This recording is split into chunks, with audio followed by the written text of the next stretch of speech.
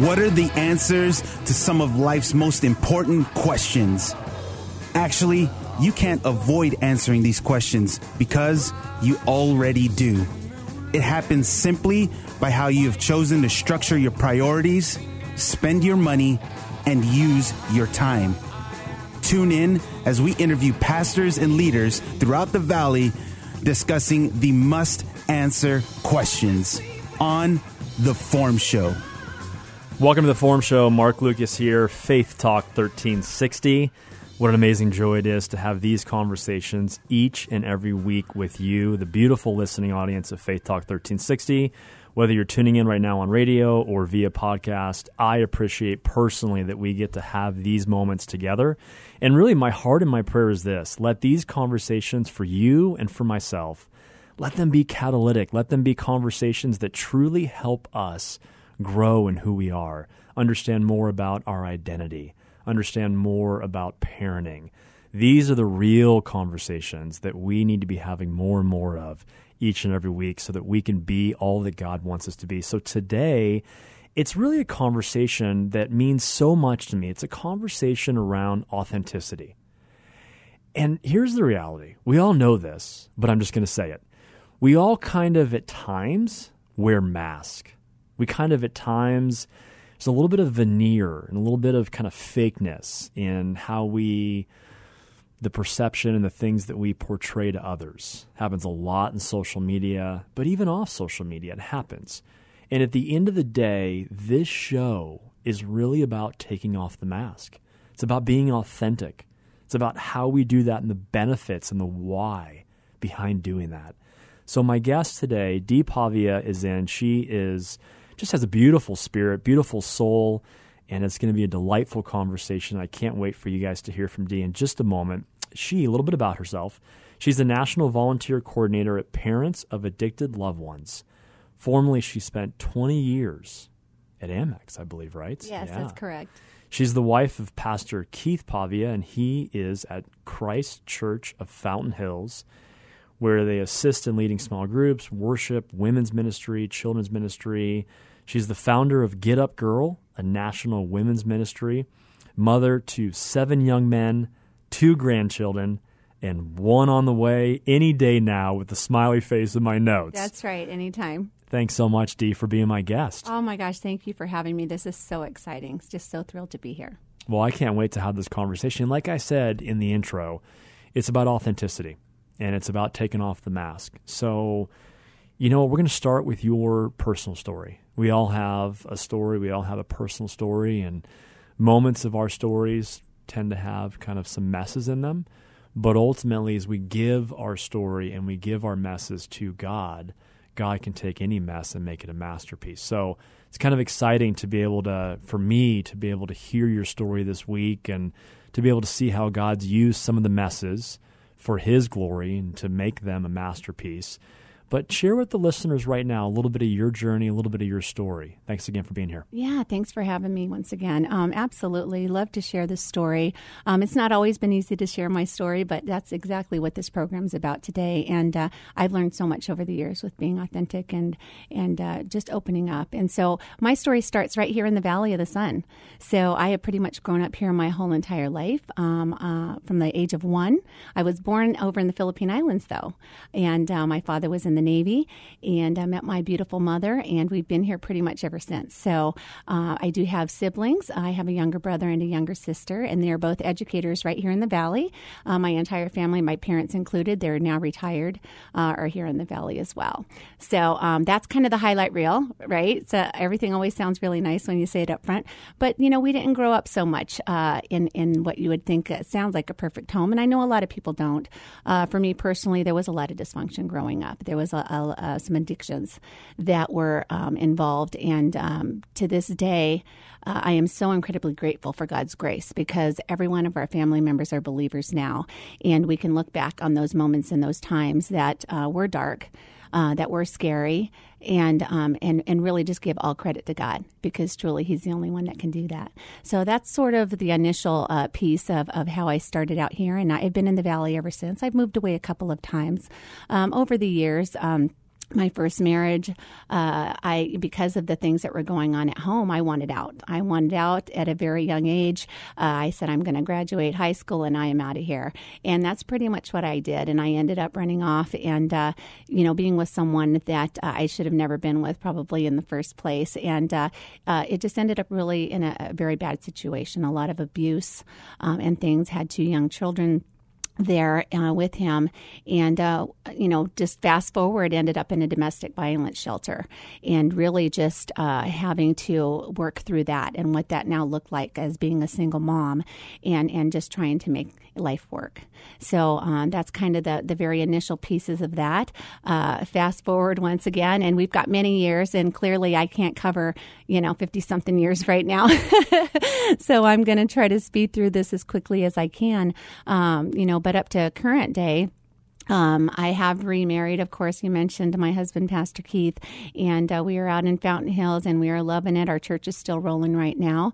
But when we first got together about 17, 18 years ago now, we were essentially what we like to call the Brady Bunch on testosterone. So it was all boys, all boys. There was not a girl to be seen. And a lot of boys, 7. Well, we had 6 at the time. Okay. So, in our bright minds, we thought, well, we're going to shoot for that girl. And God said, 7 sons it is. Here you go. And so here we are, 7 sons later. We have ours together as 11. And the oldest, which would be mine, is 34 years old. So we have quite the crew. But God has blessed us incredibly with our first granddaughter, of course, a girl. And then we had a grandson and, like you said, another on the way. So super excited about that. But life has not come without its challenges. We came together as a blended family. In all honesty, I can say as far as the boys went, fantastic. I mean, nobody could ever tell outside of maybe the looks of them that they weren't, stepbrothers, because they truly just kind of melded together, and just such great love in our family. And I've always loved that about our family. But and same thing. We growing up in the church, we raised our children up in the church, right? They did all the things. We did all the things. We did all the things that all of us do as Christians, and that's kind of that side of the story.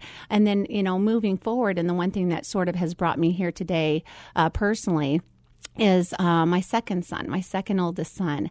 And unfortunately, I kind of shared just a smidge of what happened previously with my ex, which, by the way, I have to mention this because it's very sad, but at the same time, there's a little bit of hope in this story. But my ex-husband, who was abusive, he actually passed recently on Father's Day. And it brought up a lot of things because my children had very different relationships with him over that time period. And mostly estranged because he continued life in his addiction and so forth. Well, we happened to hear from him just a couple of months before I did. He called me. And he didn't sound well. He said, I don't know how much longer I have. Could you please relay this to the boys, and so on. And I could just hear that fear in him. I could sense it. And my heart just poured out to him. And truly, after all of those years, no matter what had been done back then, I never held a grudge towards him. I truly, with all my heart, never felt anything but pity for him. I really did. I felt like he had allowed Satan to steal that life from him, that life with us, with the kids. And it broke my heart. It absolutely broke my heart and my children's.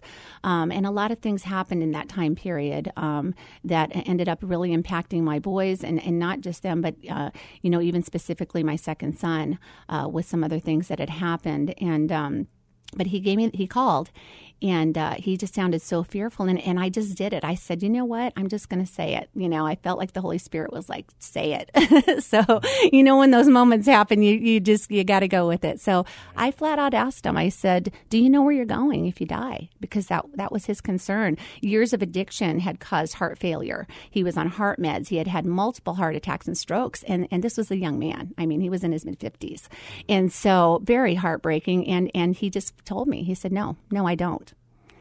And I said, okay. I said, do you want to know where you're going? Do you want to talk about Jesus? And he said, I do. And so I called my husband over to the phone. We put him on speaker. We had a conversation. We had a prayer with him. And the one thing I thought was so cool about that is that's something I get to share with my boys. Something that I know, God forbid, something happened to him, I can share that story with my boys. Hopefully it's encouragement to them, that maybe their dad's in a good place, And sure enough, Father's Day, of all the days, he passed on Father's Day. And to be able to share that story with my sons, it's just really been a blessing. But again, a lot of what had happened with that situation, I had one son that really kind of separated himself from his father at that point. That would be my oldest. While the second one, he chased him. He wanted so desperately to have that relationship with his dad. And unfortunately, it caused him to kind of follow in some of the steps that his dad was doing along the lines of addiction. And sure enough, when he got through high school, this was a child that was brilliant, beyond brilliant. He was in gifted classes all throughout school. He loved God with all of his heart. He was involved in youth. He was involved in worship. He was doing all the things, just like I mentioned earlier, doing all the things, right? But Satan does not let up. He knows. Like I once heard a pastor refer to it as high value targets, right? When he knows that certain people are called to do that thing for God. Oh my gosh, Satan is like, he is not stopping. He is hot on his tracks, and so that was kind of led into what I'm really kind of here about today and here to share about is the fact that. All of this addiction in and of itself, it really just caught up to my son. It really caught up to him. It impacted our family greatly. Like I said, I could go on, and it might sound like it's glossed over, but the reality is you're talking 15 years since he was in his late teens of dealing with this up and down. He had long bouts of sobriety, great, and then plummet right again, and just up and down. And as you can imagine, a mother working full-time, raising a very large family, involved in the ministry full-time as well, it takes a toll. It absolutely takes a toll. And for me personally, that's kind of what brought me around to this past year. I call it the perfect storm. So in dealing with all that had happened with my son, on top of that, my father went into 2 bouts of sepsis attacks. We nearly lost him. He was hospitalized for months last year, and we are still to this day dealing with the after effects of that. So, if I could ask, please be in prayer for my dad. This is a really huge thing happening in our lives still. On top of that, almost every one of our adult children, huge relationship changes and job changes, everything kind of all at the same time. You know how that happens.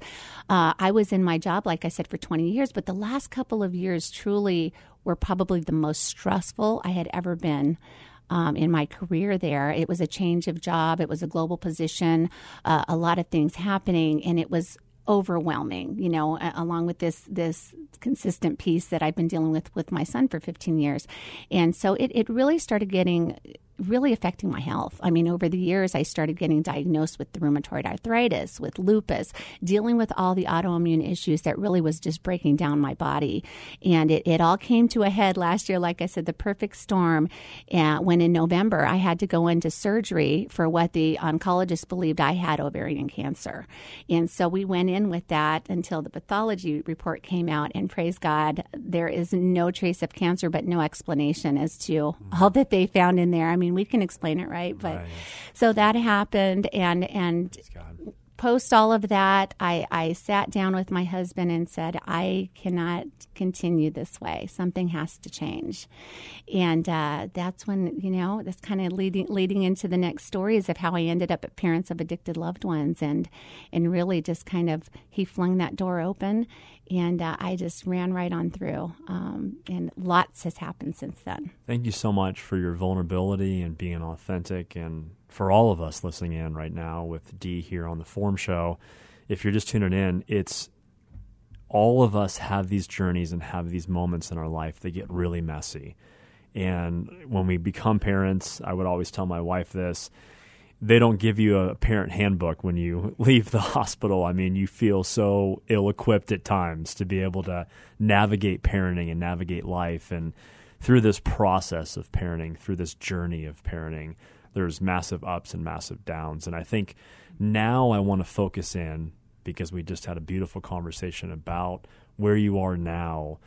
What can we do as parents, as grandparents, to really have the conversations with our teens, with our kids, to really lean into knowing where they're at, what they're struggling with? Right now, we know obviously with COVID, it's kind of this massive storm, and we know that there's a massive ripple effect where we're going to see a huge rise in addiction. Yes. A massive rise. Mm-hmm. I've already heard it from people in the healthcare industry. I've already heard it from friends of mine that run nonprofits in the suicide hotlines. They're telling me the reports, and they're staggering, and it breaks my heart to know what's happening because of COVID. So in the essence of the storm and the essence of where we are right now, how can we lean in as grandparents and parents to really have these conversations, to know, are there triggers, are there coping mechanisms that they're turning towards that are addiction, that are things that are destroying them? So I think my question is, what are some conversations that maybe we should be praying through, having with our kids, having with our teens, and then kind of just share some practical of ways that we can do that and ways that we can kind of play that out in our homes? Yeah, absolutely. Just kind of thinking through that a little bit, and I'll look back at my own situation as well. I know I touched on it briefly earlier, right? Having the Christian home, raising your kids up in the church. We're thinking we're checking all the boxes, right? We're thinking we're doing all the right things.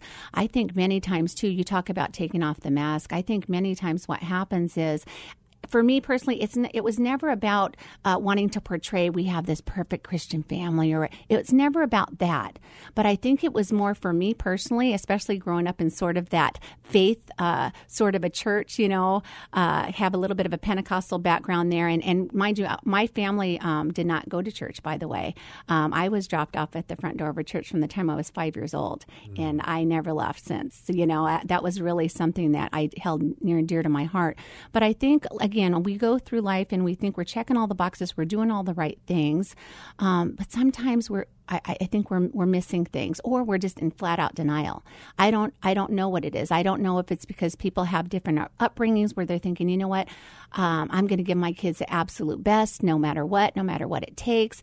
And I think bottom line, if you shake it all out, we don't want our kids in pain in any way, shape, or form. We do not want them to suffer in any way, shape, or form. We want to be there to clean it up. We want to be there to fix it every time. But sadly, what we're finding, especially at parents of addicted loved ones, is that could be to their detriment. Because, we're dealing with parents of addicted loved ones. It's really about the parents that are dealing with adult children in addiction, right? But the reality is it begins from the very beginning. It begins in the home. It begins in the Christian home. It begins in the non-Christian home. That's where the foundation is. And what I tend to see is that we've had this generation of, again, maybe we didn't have it so good. Maybe there was dysfunction growing up. And we're thinking in our minds, oh, my kids are never going to go through that. They're never going to have pain. They're never going to have to suffer. I'm going to take care of them. And I even did that on my own level. When my son first started getting into trouble in high school, one of the first things I wanted to do when he had to show up in court was, I'm going to show up in front of the judge, and I'm going to convince the judge to be light on my son. And, and looking back in hindsight, I probably would have done it differently if I knew then what I know now, only because they do need to understand that there are consequences to their actions. I mean, we're looking at a world right now that you can see it all over the news. There are young adults and people all over the world right now that are thinking there are no consequences to my actions. I can do whatever I want, and I'm not going to have to pay for it. And that's really heartbreaking to me, because it's not reality. Reality is the world is painful. There's going to be times where we have to man up, we have to woman up, we have to grow up, and we have to deal, right? I think that's so well said. I know you had this written down, and you said it so beautifully. Sometimes we overcompensate, and we want them to have a better life. I think as parents, we all want our kids to have a better life than we had. And in the process of that, we do overcompensate. We kind of unintentionally bubble wrap them and try to protect them from everything, from all harm and all danger and all negative consequences. But that's not the reality of life. And I think to myself, something that's truly been good for me to always think through in these moments is that when we look at passages like in James 1, where specifically James would tell believers to be able to come to one another and ask for prayer. And it's not just in physical sickness, it's in anything that we're going through, anything that we're struggling in. And he specifically says, go and ask for prayer. Go to the elders. Go to the leaders. Yes. Have them lay hands. Have them pray over you. And so often we see that and we kind of go to that passage and we're like, oh, this person's going through cancer or they're going through something physical.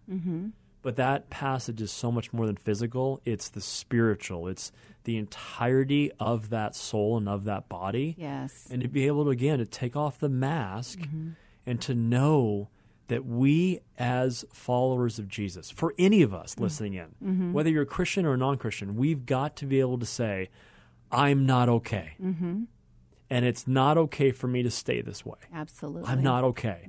And I need to feel comfortable to tell that to my parents. And if I don't feel comfortable there, to find a safe group of people that you can entrust and trust enough to share that with. And I think that's so important because if not, then people kind of live in the dark and they continually stuff their emotions and what they're struggling with and what they're going through. And then they find a way to cope that's so unhealthy with addiction. Exactly. With those things. So, yeah. That's it exactly. And I know for me personally, that is the one thing that the door that just kind of swung wide open here for me was just great. You know, being involved in ministry for all these years, I mean, it's been nearly 25 years for me now. And being involved in ministry, you know, you find that you're most of the times you're in the position of praying for someone else, right? They're going to you, right? But thank God for small groups. Thank God for those people in your lives and in your circles that you can also pray with. One of the things I know that I did over the years is, you know, if it was prayer time, well, you know what? Would you pray for my son? He's kind of going through some issues, and that was it. That was the end of it, and that's fine. And there's nothing wrong with it. I'm not saying everybody needs to go out and air out their dirty laundry and you know, share all their business. But the reality is, the deeper that you go into something, the more authentic, like we're talking about, the more truthful you can be about something. God is a God of truth. That's when the healing begins. I mean, really, it really does. And not only that, but for me personally, it seriously, the doors just swung open, because when I started being more specific in my prayer life, when I met with folks and said, you know what, I have a son who's been struggling with addiction for a long time. Would you pray for him? And oh my gosh, the doors that started opening, people start coming to you. And mind you, most of them come to you secretively. Why? Because there's such a huge stigma associated with drug addiction, which is so sad. Because the thing is, what's the difference between drug addiction, alcoholism, gossiping, cheating? What is the difference? If any and all of it is considered sin, what is the difference? We need to be vulnerable. We need to open up. It needs to be okay in the church and to not be judged. And that's the bottom line. People are not going to come. They're not going to come if they're feeling judged. They're not going to come if they're feeling like everyone's looking at them in a weird way. But oddly, it's how it started for me there at the church. When I started sharing, then people started coming. Oh, Dee, I hear that you've had this issue with your son. Can I talk to you about it? And so it got to the point for me personally early last year, I thought, Lord, there is such a need here. What can I do? And I'm that girl. I'm that girl that here I am, God. Use me. I mean, literally, in every way possible. I don't care. I have nothing to lose. Use me. Here I am. And so that's what opened up those doors. And I thought, I'm going to go out there and I'm going to do all the research I can, and I'm going to have a little support group. And guess what I found? I found PAL. They already had the curricula. They already had meetings in play. And I thought, oh, dear God, we just have to show up. I don't even have to put something together. So. It's so well said. And I just appreciate the authenticity, excuse me, and just the vulnerability. And I think everything you just shared, Dee, I think when we are vulnerable, when we do, and I heard this said maybe a couple weeks ago, find your thems. So what we're not saying is go and air your dirty laundry to the world. Find your thems. Find the people that you trust and share what's going on inside of you with those people. Yes, and then watch absolutely. in turn, like you said, how those people begin to share and open up. And then that continues to grow and manifest itself into beautiful communities of people that are messy, but they're doing life together and allowing the gospel and allowing the love of Jesus to transform us and change us from the inside out. So very, very, very well said. Thanks again for being my guest today. Thank you. It's been wonderful. I've really appreciated it. Thanks for coming in and just being so vulnerable. And that's the most important thing I want listeners to get out of this. Please be vulnerable. There's great joy and great freedom in being vulnerable. Thanks for listening to The Forum Show. It's a beautiful time that is committed to having these conversations that matter most. I'd love to personally connect with you. You can go to marklucasradio.com. Give me your email. Give me your feedback. I'd love to hear from you. Have an amazing day. We'll talk to you soon. Take care.